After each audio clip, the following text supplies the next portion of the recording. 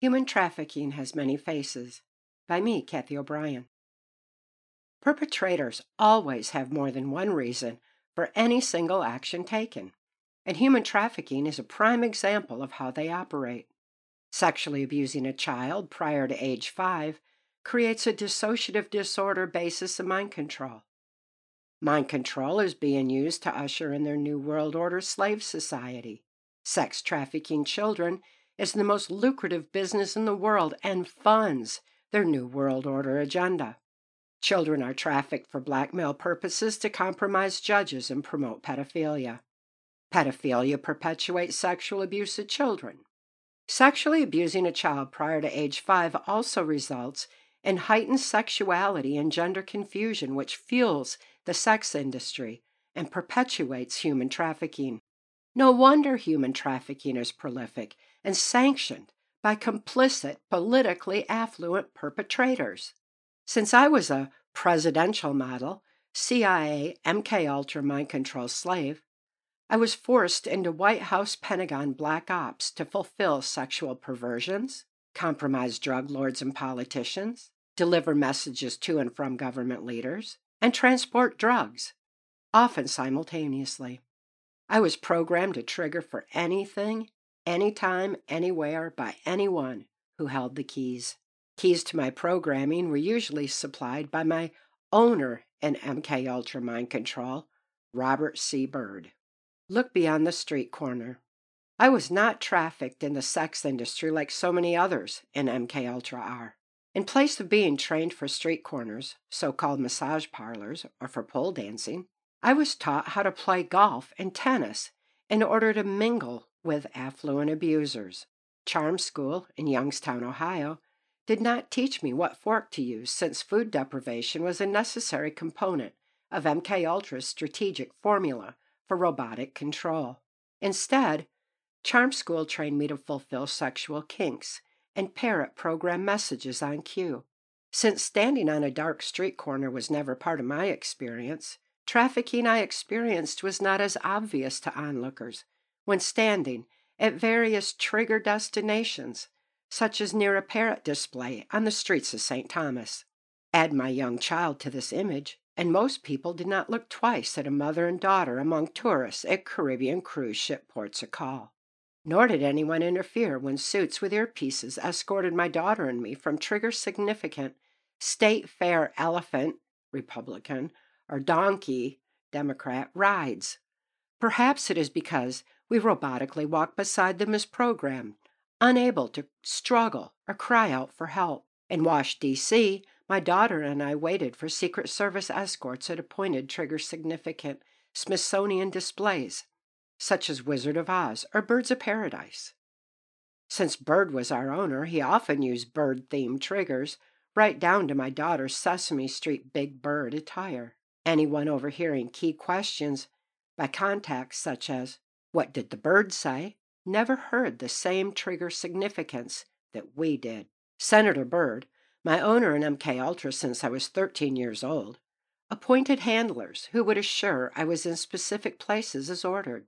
My first appointed handler, Wayne Cox, was to double as a trauma base for CIA Jesuit occult conditioning, in addition to introducing me into CIA black ops, including Clinton coke lines and body part distribution.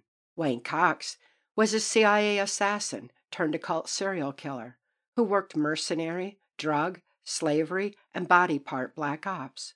Roger Clinton, Bill Clinton's half-brother, was active in Cox's satanic coven, sharing the same gruesome role of using occult blood trauma, ritual abortion, and human sacrifice for distribution of body parts and adrenalized blood.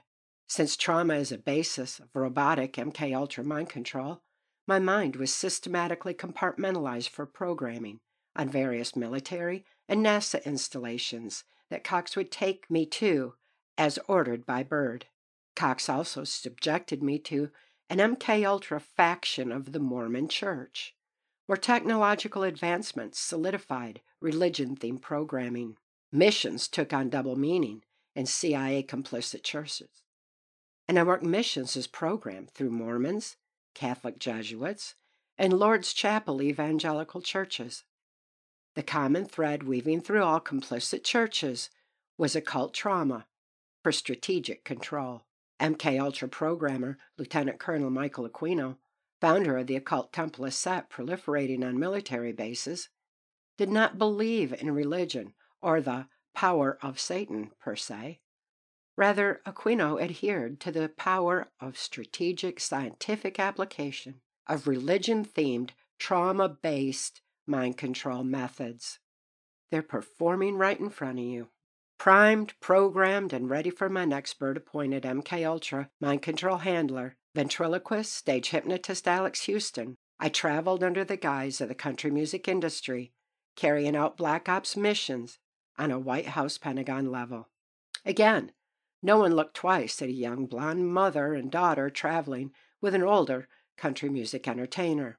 I responded as programmed to all questions from outsiders with, "Praise the Lord," as was accepted and often expected, despite my obvious heightened sexuality and revealing clothes. It was as though the socially engineered Tammy Faye Baker image overrode previous conservative church appearance as intended.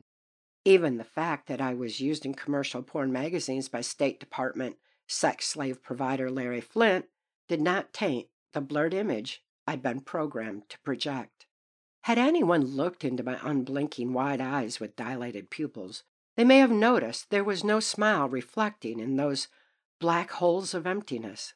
If anyone had pulled down my daughter's face mask she was forced to wear in keeping with MKUltra mind control, they would have noticed her plastic smile lacked micro-muscle movements and did not reach her unblinking, black, traumatized eyes. Compartmentalized memory consistent with MKUltra mind control does not allow for spontaneous response, continuity of thought, logic, reason, conscious comprehension, or any concept of time, and therefore no geographical distance. I drove hundreds of thousands of miles across the U.S., Canada, and Mexico in Alex Houston's Holiday Rambler Royale motorhome with its custom-built hollow walls intended to transport cocaine and heroin for CIA drug ops. With borders open to free trade of drugs and slaves anyway, no one looked twice at a family motorhome. When traveling the country music industry, people would ask where we came from or where we were going next, and I would always say, all towns look alike after a while. People simply did not think to question my shallow, programmed responses designed to dismiss conversation. Real eyes to spot their lies. Mind control is an invisible menace until we gain eyes to see, ears to hear, and soul to know truth. Knowledge is our defense against mind control, and it is imperative we learn to recognize its many faces. Human trafficking victims do not just linger on dark street corners, any more than pedophiles just hang out in playgrounds.